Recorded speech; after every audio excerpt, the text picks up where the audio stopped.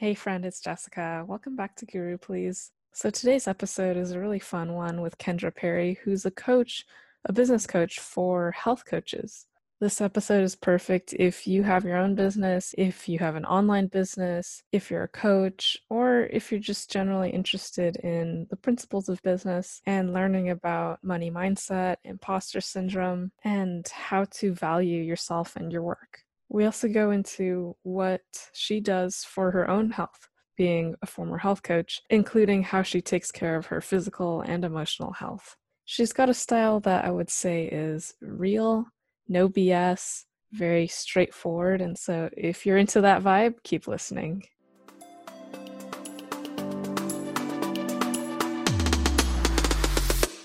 Hello and welcome to Guru Please, the show about pushing the limits of life and stepping up to live with more meaning, more purpose, and more passion. I'm your host, Jessica Sun. I'd like to introduce Kendra Perry. Kendra is a former functional health coach turned online business strategist. She's helped over 200 health coaches grow their practices, attract clients, and blow up their bank accounts. Welcome to the show, Kendra. Hi, thanks so much for having me. Yeah, I'm glad to have you on, and I wanted to get started by asking you how the industry looks right now in terms of what health coaches are facing during COVID-19.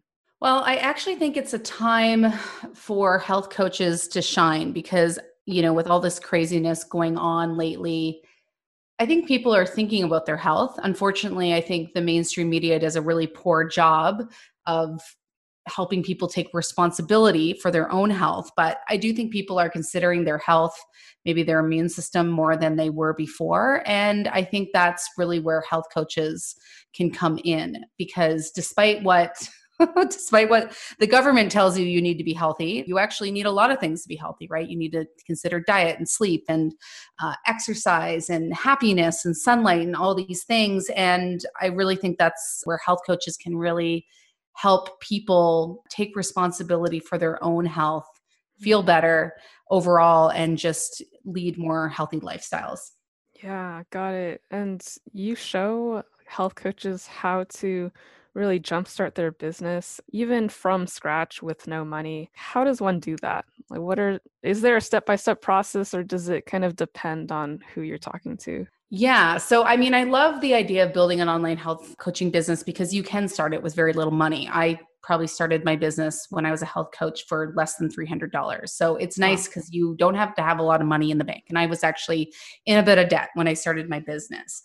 Now, there are, depending on who you talk to, there's a lot of different ways that you can build a business, but I think there is a step-by-step process. It's actually something I teach. We sort of chatted about it before we started recording.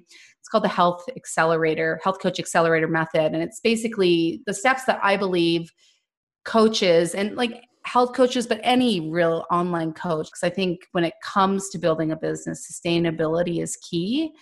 A lot of people build businesses that they end up hating or that end up burning them out. And that doesn't work, right? So if we're going to have sustainability, in my opinion. And how do you create something that is sustainable? So there are a few really key things for sustainability. And I think one of the first things is identity. So really knowing who you're talking to, because I think a lot of health coaches, they go get their health coach certification. This is probably true for other industries. And then they're like, great, I'm so passionate about this. I bet I'm just going to tell the world I do this and people are going to come running, and it doesn't really work like that. And when you're trying to help everyone and you're trying to talk to a million different people, your messaging really gets diluted and you often feel really all over the place, right? You are trying to create too many different types of content. You're really confused about what you're supposed to be offering and what you're supposed to be creating. And I think that can lead to a really poor sustainable business model. So that identity piece, getting really specific with who you're talking to, is really, really important. Now, the next thing in terms of sustainability is moving away from selling like one-off sessions or single sessions and actually creating a method or a system or a framework, right? Something that your business is known for. Because the truth is, if we're just selling single sessions, we have to sell a lot of them, right? And we get very little commitment from the client, right? Because they're not paying much for that. And there's a good chance that you're not going to get return customers, right? Mm-hmm. So when you sell a method or a system or a framework in kind of package it nicely into a program, you have to sell a lot less. And so you're hustling a lot less for clients. And when you actually sign a client, they're paying more money. So they're getting that commitment, which is great because the people who are committed are going to get the results, right? And then, you actually get that client, that transformation. And when we actually get someone a transformation, obviously they're going to recommend us, they're going to refer us, and possibly the hope is they're going to want to continue to work with us. And we want to create a business model that really focuses on return customers and customer loyalty. We don't want to keep having to hustle to find new people when we could really just resell to the people we already have. Yeah. Yeah.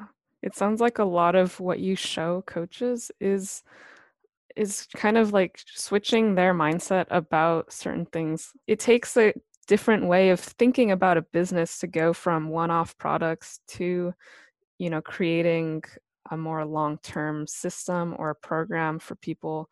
And that would make a really big difference in their business as a big picture moving forward.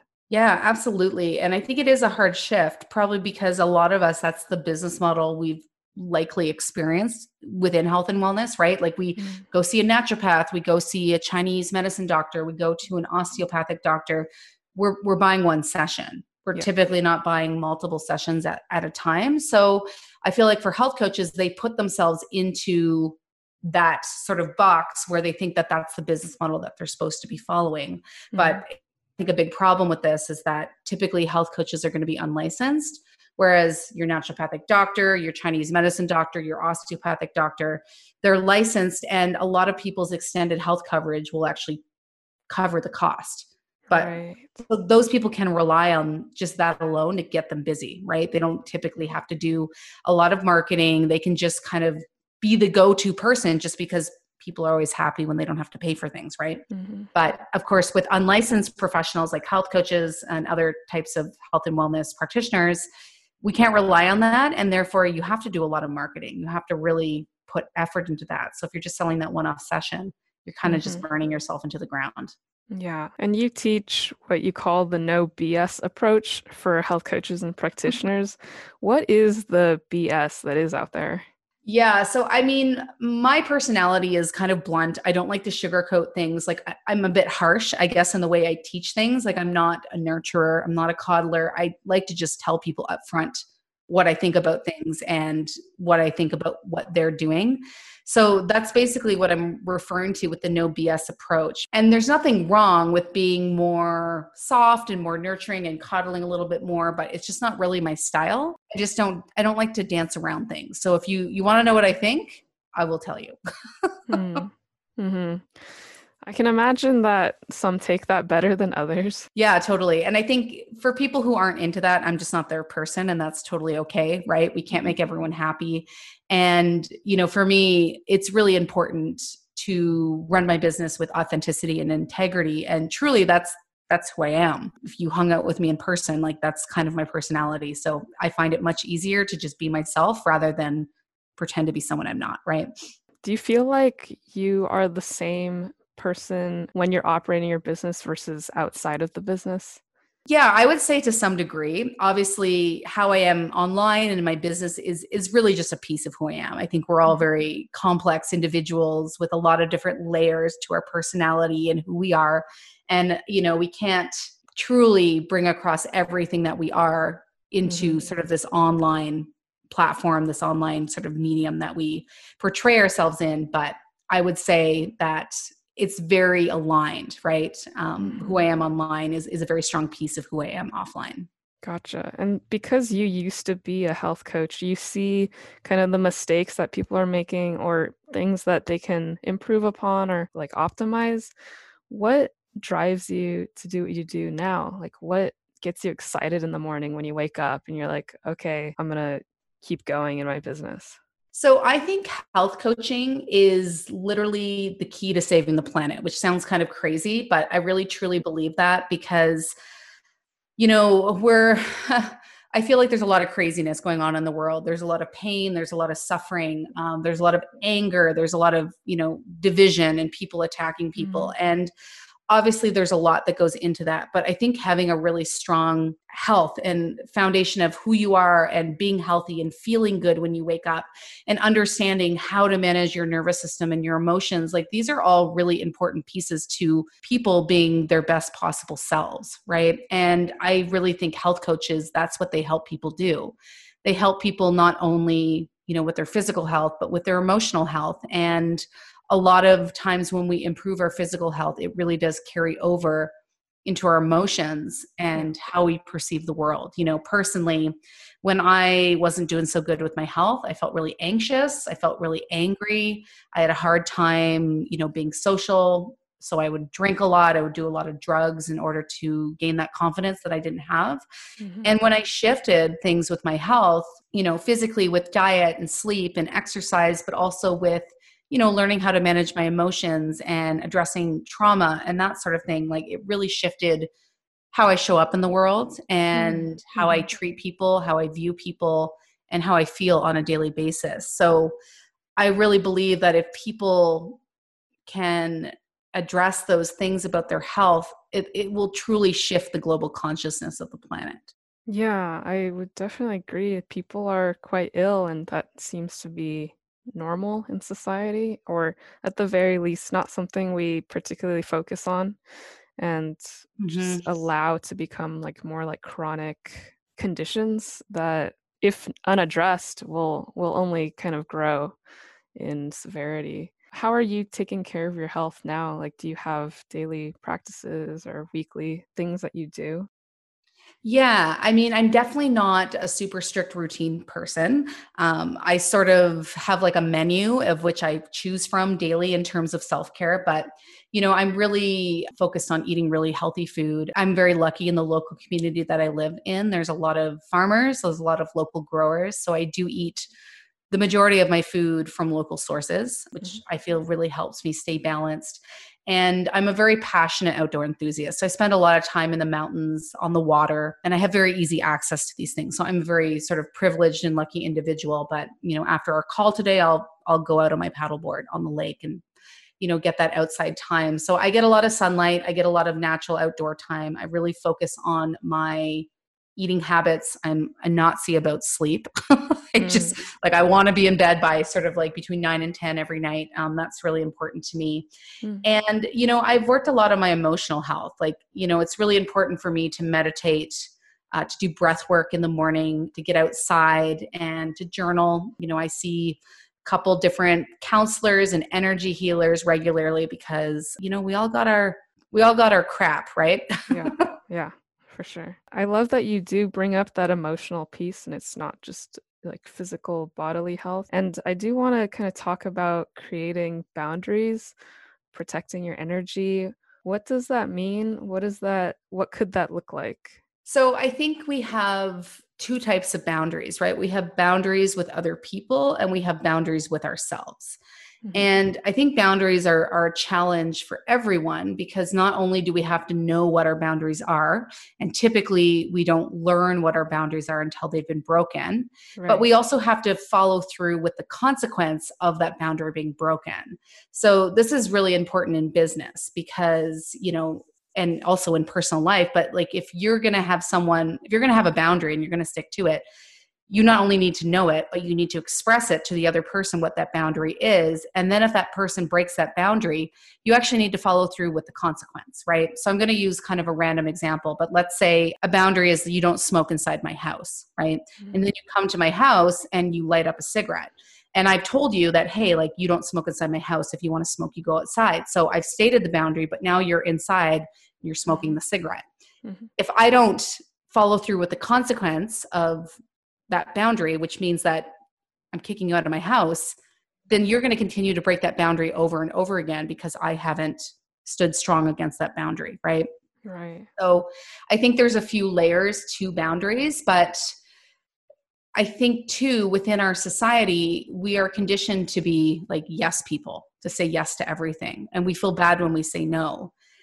We're people pleasers, right? We want to make everyone happy. I think that's especially true for women. And the problem with that is if we say yes to everyone, then we're saying no to the things that maybe we actually want to do and the things that actually want to that actually make us happy, because the truth is we do have limited time in the day. Mm-hmm. So I think creating really strong boundaries with the people around you is really important, but also figuring out what your personal boundaries are, because I think we overstep boundaries within ourselves a lot. And when it comes to creating boundaries, the way that we can figure out what our boundaries are is to determine what our core values are, right? Like what's really important to us Mm-hmm. and what are our non-negotiables. Like there's going to be, 5 to 10 really core values that are really important to us. And if anyone in the audience wants to do this exercise, you can just Google, list of core values, find like hundreds of core values and choose, your top 5 to 10. And then anytime you're presented with an opportunity in business, or maybe someone asking you to do something in your personal life, Mm-hmm. you can ask yourself, well, does this align with my values? Because if it doesn't, it's really not something you should be doing. Right, right. And sometimes it's kind of hard to turn something down because maybe society tells us, well, this is something you do want to do. Yeah. And I think society really conditions us to be workaholics, right? To be overachievers, and to be busy. Like how often do you ask someone, how are you doing? And they say busy. It drives me crazy. Mm. Because Mm-hmm. I'm like, no, I asked how you were. Like, I want to know how Right. you are, right? Yeah. And they're just like, oh, I'm really busy. If you're busy, some people like being busy, but if you're busy and you don't like being busy, you have no one to blame but yourself. Mm-hmm. Obviously, there's certain circumstances that we can't help. And maybe in the times of COVID, it's not necessarily people's fault, especially moms, right? Moms who have to Mm. homeschool their children and build a business at the same time. Maybe there's an exception there, but we do really have to whittle down our priorities. And it's difficult because we do feel like we're letting people down, or we do Mm-hmm. get FOMO, right? Fear of missing Yeah. out. Yeah. And in business, maybe we feel like we're going to miss out on money. And I think in business, it's a really tough thing because we're often presented with opportunities that will give us money in the short term, but may not help us reach our goals in the long term. And Interesting. you are a true entrepreneur and you're on your way to being successful when you start turning down money in order to pursue your long-term goals in your business. Mm-hmm. And do you help people kind of identify those long-term goals up front when they're really just starting out? Yeah, absolutely. So that's a really core piece of branding, right? And this is sort of the identity piece of my Health Coach Accelerator program. In order for you to be properly branded, you got to know who you are, which means you need to know your values and you need to know your goals for the future, right? Hmm. If you, for example, if you come follow me on Instagram, you'll get a really good idea from just watching a few of my stories, like what's important to me and what my values are, right? Mm-hmm. Because that really oozes through my personal brand. And you'll also have a good idea of what my goals are, right? You'll hear me talk about wanting to shift the collective consciousness with health coaching, and you'll talk about the goals that I have for my clients. And so I think that's really important because that's how people are ultimately going to connect with us, right? Because Mm-hmm. they are going to connect with people of similar values and they're going to potentially really resonate with your goal. Yeah, it does come back to who are you? What Mm-hmm. values are you promoting through having a business? Why are you even doing this? What's in it for you? Absolutely. And branding is a tough thing because I think a lot of us just don't know who we are. Right, right. This was my thing too, right? When I started my business, I had no idea that building a business was such a deep dive into personal development. It's literally like the Mm, most complex course in personal development you will ever do. And really building a business is about finding out more of who you are and what you want to portray to the world and how you want to show up. And yeah. it takes time, right? And obviously our personalities and who we are evolves over time, and so does our business and our brand, right? It's not a static Mhm. thing. But when I teach branding, it's hard for people because it's a deep dive into like, well, who are you? Right? Yeah. Like, what's your personality? Like, why do people love you? Why do people want to hang out with you? Right? Takes a lot of vulnerability and wanting Absolutely. to share who you are. Yeah. Yes. And like one of your Instagram posts, it just caught my attention. But what if your content offends someone or disappoints your mom? I think a lot of us have that conundrum come up like, oh, I really want to share this, but not to, my aunt or not to like that one friend back in high school who we hung out, a couple times, right? what's your advice on that? Yeah, so I think it really comes down to getting really laser focused on what you're here to do and who you're here to help, right? Mm-hmm. My mom is not my ideal client. I love my mom. She's not my ideal client. My mom hates that I swear. She's not my ideal client, right? So, and she's like, "Oh, honey, I love your stuff, but I just wish you wouldn't swear so much." And I'm like, "Mom, like that's just not like you're not my ideal client." Sorry. Mm-hmm. And so I think we have to get really devoted to the people who we want to serve and forget about the other people. Mm. And it's hard because ultimately, I think a lot of us are afraid of judgment, right? We don't want Yeah. to be judged.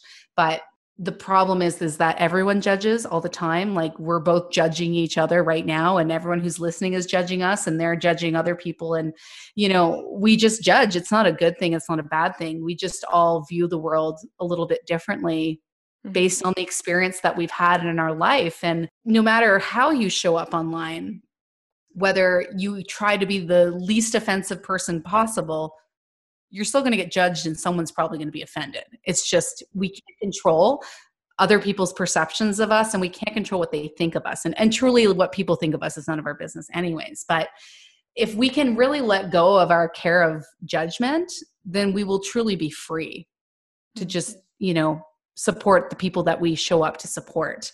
And, it's tough because, there's going to be people in your audience who don't like what you're doing. And even if you try to please everyone, people are still not going to like it. So it's really just best to show up and teach what you want to teach, show up as who you are, and try to just be okay with the fact that some people aren't going to like it. Yeah, yeah, I see. So really focusing in on, well, who do I want to reach? And knowing that not everyone is in that category. Probably, maybe even most people aren't going to be like the ideal client. Yeah, totally. And it takes time to sort of whittle down your ideal client over time and really start to attract those people. And typically, when we first start out, we might have a mismatch of people in our audience. And as we get more specific and learn more about who we're trying to help, like those people are going to unfollow us. And that's Mm-hmm. just the way it is. And it's completely okay. I see. I see. What other things are people running into, really like mental challenges and obstacles that with kind of a mindset shift we can just do better in our businesses and feel more secure and feel like we're taking it somewhere. Yeah. So, in terms of blocks, I mean, there's just so many different mindset blocks. I really think that mindset is like the key to be able to running a successful business. Hmm. I I've heard someone say this. I don't know what it's based off, but I've heard that it's 80% mindset, 20% strategy, and I 100% agree. It's why in my Health Coach Accelerator program, I start with the mindset because I'm like, we got to get the mindset first. You got to at least become aware of these blocks. But I think money mindset is a really big block that people come across, especially in health and wellness, because most coaches, most health coaches, health practitioners decide to pursue this profession because they had their own struggle. It's definitely true for Yeah. me. The Yeah. reason how I didn't mean to get so obsessed with health and wellness, I just really struggled personally with my health. And that is true for a lot of people who are doing this. Like either personally, they had an experience, maybe a spouse or a child. And so I don't know if a lot of health coaches become health coaches necessarily to get rich and make money. I mean, I sort of did, but I think a lot of people, they want to help first and foremost. Yeah. And there might be this kind of sliminess that they feel when it comes to taking money for people who need help, right? Hmm. So I think there's a lot of money mindset things. So I find a lot of health coaches really undervalue their services. They charge way too low or they assume that their clients can't afford things. I mean, I don't know if you've heard this a lot, but I hear this all the time in business. Well, my clients can't afford that. So Maybe let them decide. yeah, exactly. And I'm like, don't become a fortune teller. Like you don't actually know what's inside your client's bank account. Like the only bank account that you truly know is yours. And that's the only one that you should be focused on, right? You don't know, it's not up to you to determine what they can and cannot afford. And some people who are very unassuming can actually afford a lot. And the truth is people will pay for what they see value in. I mean, Right. people spend a ton of money on stupid crap all the time, right? Yeah, and this Um, is health we're talking about. yeah. And so if you are coming up across the block of people telling you they can't afford to work with you, that is actually a huge red flag that you are not doing a good job of selling it to them, right? Hmm. So they don't understand the value. They don't understand the value, how the value of what you're offering is worth the money that you're asking. So it means you need to learn more about sales. But, Right. it's all about a value thing. And the truth is, I think any person who's been in business, we've had the experience of charging a really low price and then getting a really crappy client, right? Yeah. Either they're not committed, they don't do the work, or they're really high maintenance. Like, I honestly feel that the less people pay, the higher maintenance they tend to be. Like, some of my clients who have paid really high ticket prices, I never hear from them because they just like take my advice and they run with it, right? Because they're really committed. And so I think there's a huge argument to be made about undercharging, because you don't want to attract people who aren't committed. You don't want to attract people who drive you crazy. So Mm-hmm. you got to find that sweet spot. You got to charge what you're worth, and you want to make sure that it's enough money that it hurts a little when people give it away, because that's going to help them be more committed to the program that you ultimately bring them through. Exactly. Yeah. Did you face kind of those money mindset obstacles, or was there something else that was something that held you back for a bit until you made these mindset shifts? Yeah, absolutely. And the first program I ever sold, I believe it was $500, and eventually it became a $5,000 program. It was the same program, right? Hmm. It is really hard in the beginning because you don't really have any framework or anything to compare it for, right? Because all I had to compare it with was that trade time for money business model, like $100 an hour or whatever, right? Hmm. And so it's really hard and it's really a huge struggle because you're just like, well, I don't know what to charge. Like, how do I know what this is worth? Right. Hmm. And definitely in the beginning, and I've spoken about this to my audience a little bit. My first client she used to show up to appointments. This is when I had an office, when I was working in person with people. She used to show up to sessions with Mars bars and big like liters of chocolate milk. And I was Okay. like, oh my God, what's going on here? Like, she's like, oh, I just didn't have time and blah, blah, blah. And I was just like, I don't know why we're doing this. Like, I felt like I was wasting my time. I felt like I had wasted her money, and she didn't get results and ended up dropping off. And I mean, that didn't feel good, right? Yeah. It really felt really crappy. So I did feel really uncomfortable with charging. And even to this day, I mean, every time I create a new program, I struggle with what I'm going to charge for it.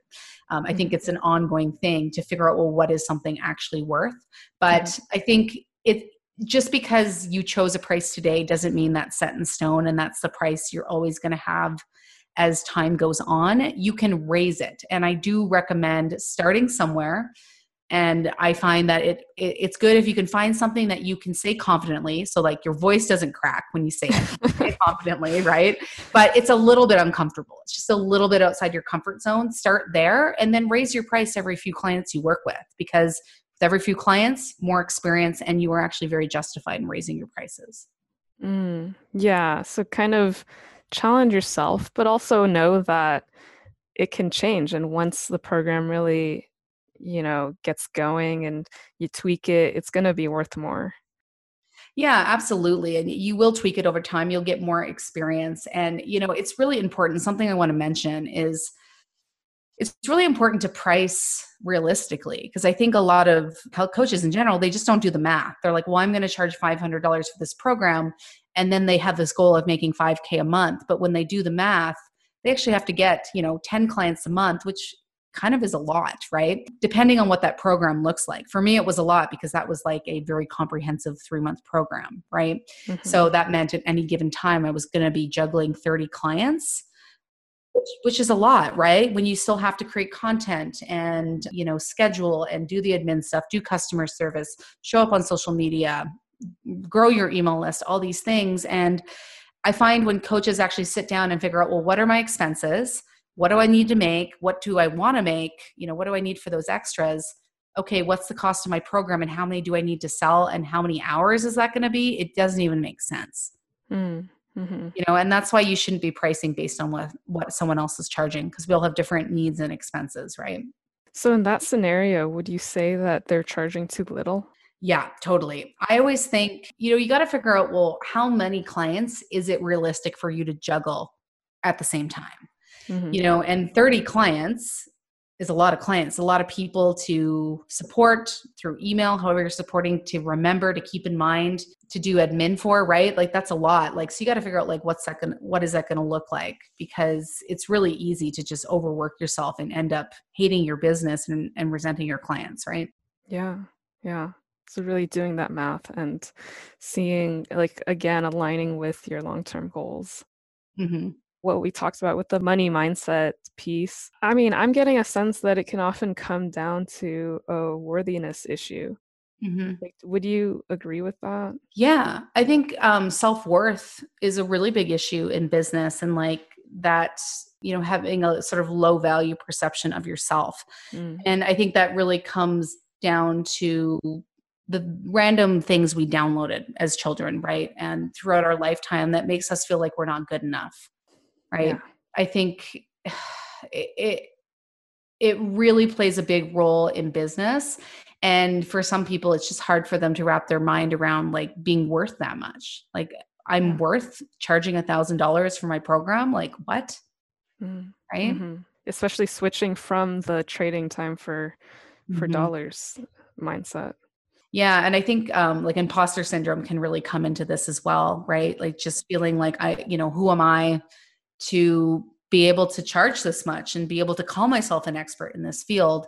And I think this really shows up for people working in health and wellness because, if we go back to the fact that a lot of health and wellness practitioners have had their own personal health struggle, Mhm. usually they haven't fully resolved it by the time they start their business. Usually they're still in it. They've usually seen improvement, but the fact that they haven't 100% resolved the issue that they have, that they're helping other people resolve, often makes them feel like, well, they're not good enough to be able to teach about it and educate on it. Yeah, yeah, really the feeling like an imposter Mhm. is very isolating and very negative state to be in just because it's hard to talk about with other people. Yeah, and I don't think coaches always know that what is going on is imposter syndrome, but Mm. I would say a really good way to identify it is this feeling to keep getting more health certifications, right? Ah, okay. Usually you get your first health certification, which, is necessary. You usually want to get one, but they feel like, oh, well, I don't know enough. So I need to take this other continuing education course, or I need to take this other health certification. So instead of actually just learning business and learning how to run a business, they keep taking more and more health certifications, believing Mhm. that that's going to give them confidence and make them feel like less of an imposter. But the Yeah, problem with that is the only thing that gives people confidence is experience, and courses don't give you experience. I see. I see. S Hmm. and I know we mentioned kind of the emotional health aspect to kind of living holistically well. How do we resolve these childhood things and these traumas, and what does it take to overcome them? Yeah, and I will, my disclaimer is I'm definitely not an expert on sort of like these child traumas, but I can talk a Mm. little bit about what has worked for me. Mhm. Um, I am not a massive fan of talk therapy. I think it's helpful to help maybe identify triggers and maybe what you're struggling with. But I don't know if talk therapy really helps with that release component. And I think oftentimes we just need to let things go and release them. Mhm. Something that has helped me a lot is breath work. I love breath work because it energizes me, it gives me energy, but you can have a really big emotional release without really needing to know what you just released. And I Interesting. like that because I don't think we always need to know. Sometimes we just need to let it go. I got into breathwork with Marcel Hoff. He's the brother of Wim Hof, the Iceman Mhm. dude. I got into that for a while. I find his breathwork really energizing. And then I eventually came upon Samantha Skelly. I highly recommend her for breathwork. And I did this 4-hour workshop thing that she put on one weekend when it was rainy and I was injured from mountain biking.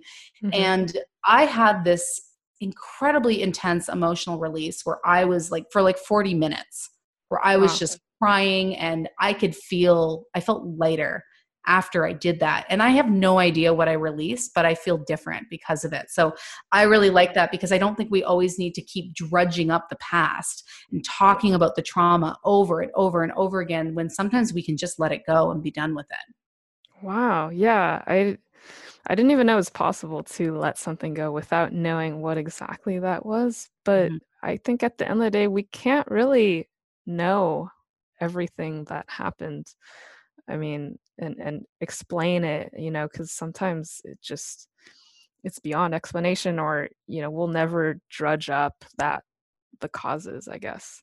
Yeah, I think sometimes it's so deeply within our psyche and our subconscious. And also, I think for some people, the trauma is really painful to bring up, right? Like, do we need to keep reliving this trauma over and over and over again, right? Yeah. So that's been really helpful. I've had a lot of success with something called EMDR. I might butcher this, but it's eye movement desensitization and reprocessing. Got it. Mhm. And it's basically just, you can kind of think of it basically you go into your brain and you unpack your own trauma and sort Mm. of disassociate from it. So, for example, if I, maybe I had a big accident and I broke my arm really horribly. And now when I tell you about breaking my arm, I get really emotional and upset about it. And it triggers me. So it's kind of like, even though it's not happening anymore, my body thinks it's still happening, right? EMDR can help you sort of dissociate from that so that I can talk about this time that I broke my arm, but I don't get emotional about it. It's very like matter of fact, like, yeah, I had this horrible fall. I broke my arm in like 5 different places and yeah, it sucked, but that was that. And so that's a really powerful method as well. And it uses the movement of eyes in order to kind of go into the brain and unpack some of this stuff and disconnect from it. Nice. Okay, very cool. Yeah, these kinds of techniques and things, I would say they're alternative. I would say like talk therapy is certainly the more accepted way of how things are done, but it doesn't work for everyone. I mean, I don't even know if it works for most people. Yeah, I agree. And I think, I've had when I first got into therapy and counseling, that's what I initially did. And it was helpful. It did help me just understand myself a little bit more. And the counselor helped me see where my triggers were and, how to kind of talk myself off the ledge and that sort of thing. But at some point, I got to a point where I'm like, I don't want to talk about this anymore. Mm. Sorry, I don't know if I can swear on this podcast, but It's all good. it just happened. I was like, I'm just done with talking about this. I don't want to talk about this anymore. Like, how much do I need to talk about this before like it's just too much, right? And so that's where I started getting interested in more like energy work, energy healing, breath work, that sort of thing. Yeah, I see. Because it was time for you to kind of transcend that or go beyond that. Like it helped, but to a point, and then after that, yeah. Yeah, absolutely.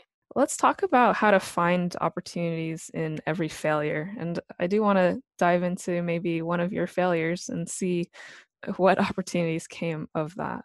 Yeah. So I think we totally need this complete reframe around failure Mhm. because failure is kind of a dirty word and it is the reason why people don't pursue their dreams or don't do certain things because they have this fear of failure, right? Yeah. I kind of challenge people to switch failure and just call it information or testing in a way, right? Because with every failure, we learn. And I truly believe that you can only fail if you don't learn from your failures, right? None of Mhm. us are doing things perfectly. We're just kind of trying to navigate this thing called life and, figure it out. And we make a lot of mistakes along the way, and that's completely okay. And in terms of business, failure is absolutely necessary if you are going to succeed, right? None of us can create a perfect business behind the scenes and then launch it to the world and expect people to just buy our stuff, right? It doesn't work like that. And Mm. even if you get a mentor, even if you take all the courses, everyone's business is a little bit different. And you got to really figure out what works for you. So every time we fail, we really need to just look at it as information, right? Okay, why didn't that go the way I wanted it to? What was the reason? How can I make it better for next time? How can I tweak things and try something different for next time? Right. Mhm. In terms of my own failure, I'll speak to one in business that was really significant for me. But so I started out as a health coach and I was working one-on-one with clients. And I always knew that I didn't want that to be my business model. I wanted to have courses. I wanted to have a group program. Mhm. And so I decided to launch my first group program. And I spent probably 6 to 8 months creating it. I worked weekends. I I annoyed my significant other because I was working all the time and being a total workaholic. And when it came time to launch it, I spent all this money on ads. I had this webinar, and everything actually went really well. The ad did really well. I had a good attendance on my webinar. I got lots of good feedback. And once the webinar ended, I didn't have any sales. I didn't make any sales. And in the end of that launch, I think I may have made like 2 sales or 3 sales, which was definitely not enough to cover the Everything. amount of money and time I'd put into it, because I spent thousands of dollars. And that was really frustrating because at the time, it didn't even occur to me that that was not going to go well. I was 100% convinced I was going to make $15,000. Hmm. And it just didn't go that way. So I relaunched this program 3 more times and I just didn't make sales. And it was a failure. I couldn't make people buy this program. And I was really disheartened because I really felt like it was going to be. And so I ended up just going back to working with one-on-one clients. And I was like, oh, well, maybe this is just really what I have to do. But at some point, I decided to go back and just really look at that. Like, why didn't this go well? And I Mm. hired a coach who helped me determine like what hadn't gone well, the reason why it didn't really land with my people. And so I was able to actually learn from that experience and learn why people weren't interested in what I had to offer. And that information allowed me to, one of my launches has been successful, but I wouldn't have been able to do it without that first launch that really didn't go the way I wanted it to. What compelled you to go back and to take a hard look at it? Because I can imagine that was very painful of an experience and just kind of hard to swallow. Yeah, I think it was the fact that I really didn't want to work with one-on-one clients.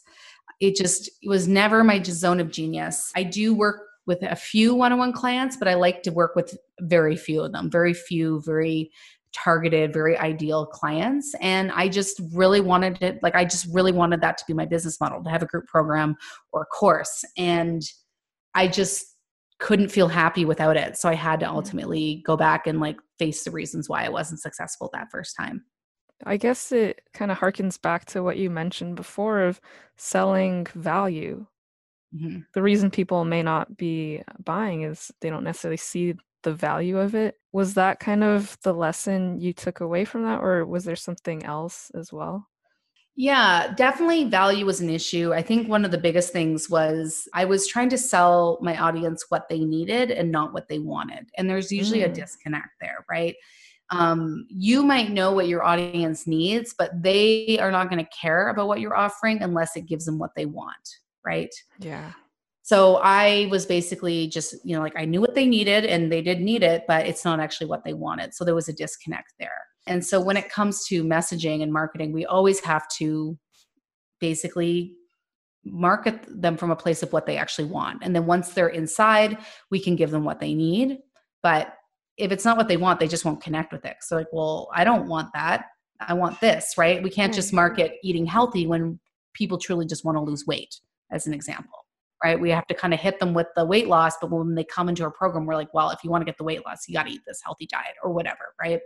So that was a big part of it. In terms of selling, I focused too much on features versus benefits. So the features are sort of like, oh, you get 6 video modules, you get 2 coaching calls a month, you get email support. Like those are features. They're what makes up a program, but they're not what sells it, because people don't often understand how that feature actually leads them to ultimately what they want. Mm, So we need to sell from a value and benefit outcome perspective. So we have to show people how their life is going to look like if they invest in what we're offering, right? We don't just want to try to sell them, oh, you get a 60-minute consult and a bunch of follow-ups. They're like, great. Okay. We want to tell them like, no, if you come through my program, you're going to be able to lose that spare tire around your waist so you can fit into your skinny jeans, feel confident, and not feel ashamed when when you're out there online dating, Tindering or whatever, right?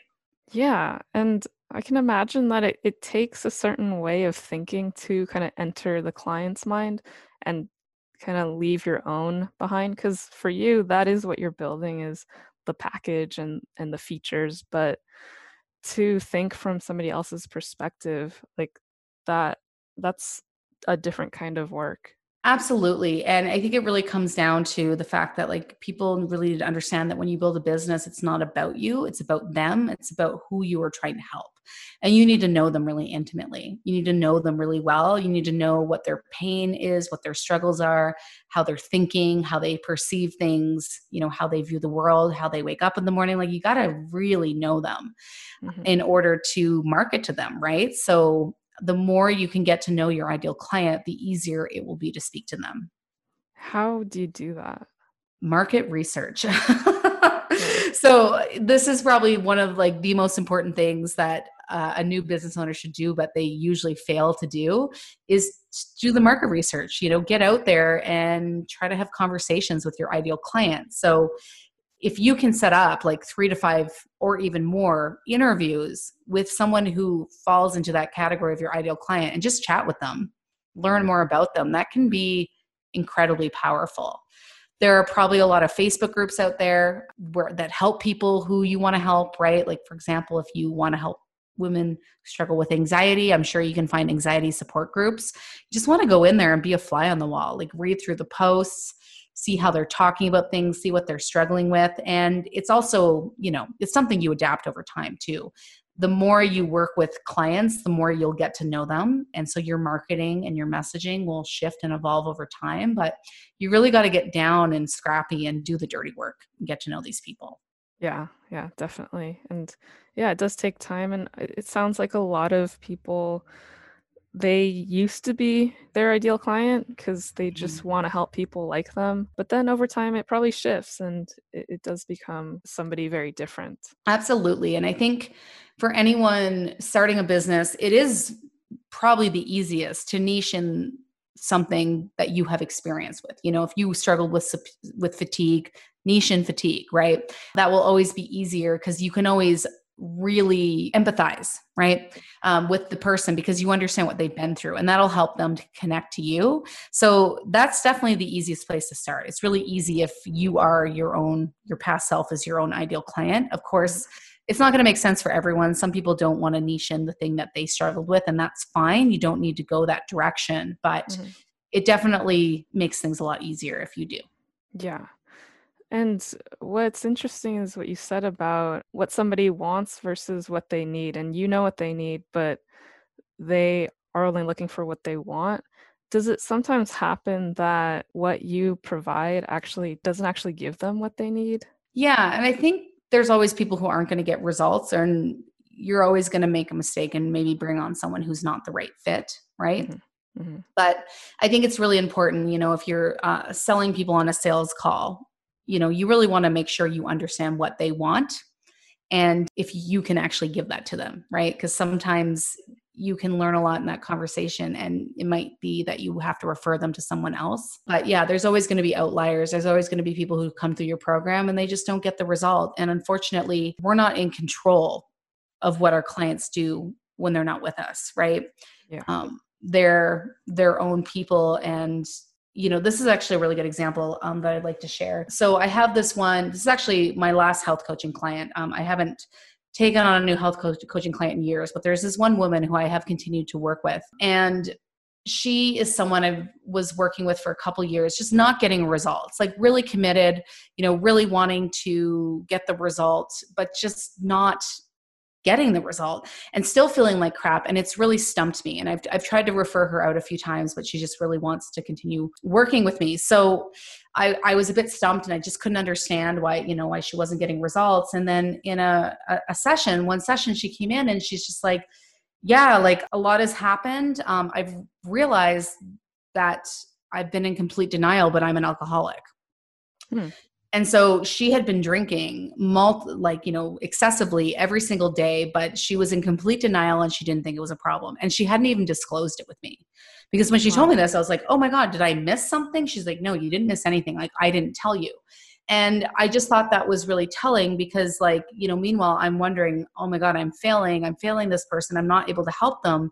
But like, we just don't ever really know what's truly going on in a person's life, right? And Wow. Yeah. obviously, drinking excessively on a day-to-day basis is going to make you feel incredibly tired and crappy and anxious and all those things, right?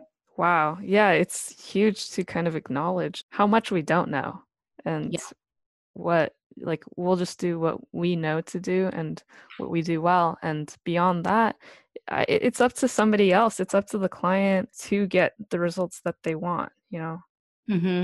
Yeah. And I think, we can only obviously help people who want to be helped, but I Mhm. think there is also some responsibility as coaches to ask the probing questions, right? To ask the right questions to figure out why someone's doing something that they're doing. If somebody's coming home every day and just binging, we want to always dig deeper and figure out, well, what's triggering them? Like why are they binging? Mm. And what's causing that, rather than just giving them more things to do or thinking it's their fault, right? Yeah. Yeah, definitely. And understanding their motivations. And I think the why will drive the what. So, Yes. yeah. And going back to what you said about business being the ultimate personal development course, what's the biggest thing you've learned about yourself? Oh my gosh, I have learned so much. I've learned a lot about my triggers, I think, because when you kind of put yourself on the internet to a bunch of strangers to be judged, you Yeah. ultimately get judged, and you get some hate, and I've definitely gotten my share of hate. And I think something that I've really realized was, a lot of the things I was getting triggered at online were related to childhood trauma, right? Or things that happened to me in high school, and I still get it. Every time I launch something new, I become that teenage Kendra, and I'm wondering, is anyone going to show up to my party? Is anyone Mm. going to come? And I feel really like, insecure. And that used to really get me, and it used to prevent me from launching in the past. But now I can just look at that and be like, oh yeah, there she is. There's high school Kendra, just worried about no one showing up to her party, and it's okay. Like I can feel that and move on. Mhm. That's been really helpful. And also just learning to manage my nervous system, when you get hate from internet trolls, because it happens Mm. and it will happen to anyone who is online. And in the beginning, I'd get really upset. I'd take it really personally. I'd cry and I wouldn't be okay for a few days. Whereas now, I won't lie, it still makes me upset. I'm a sensitive person, but now I can like see it and be like, okay, this is triggering me. I realize that this has nothing to do with me. This has everything to do with this person and what happened to them today or what happened in their life. I can kind of Mhm. walk away. I can kind of feel that kind of pain for a second, and then just kind of let it wash through me and move on. So that's been really helpful too. Yeah, just let it come for, however long, a few seconds, minutes, and then you can more easily let it go. Totally.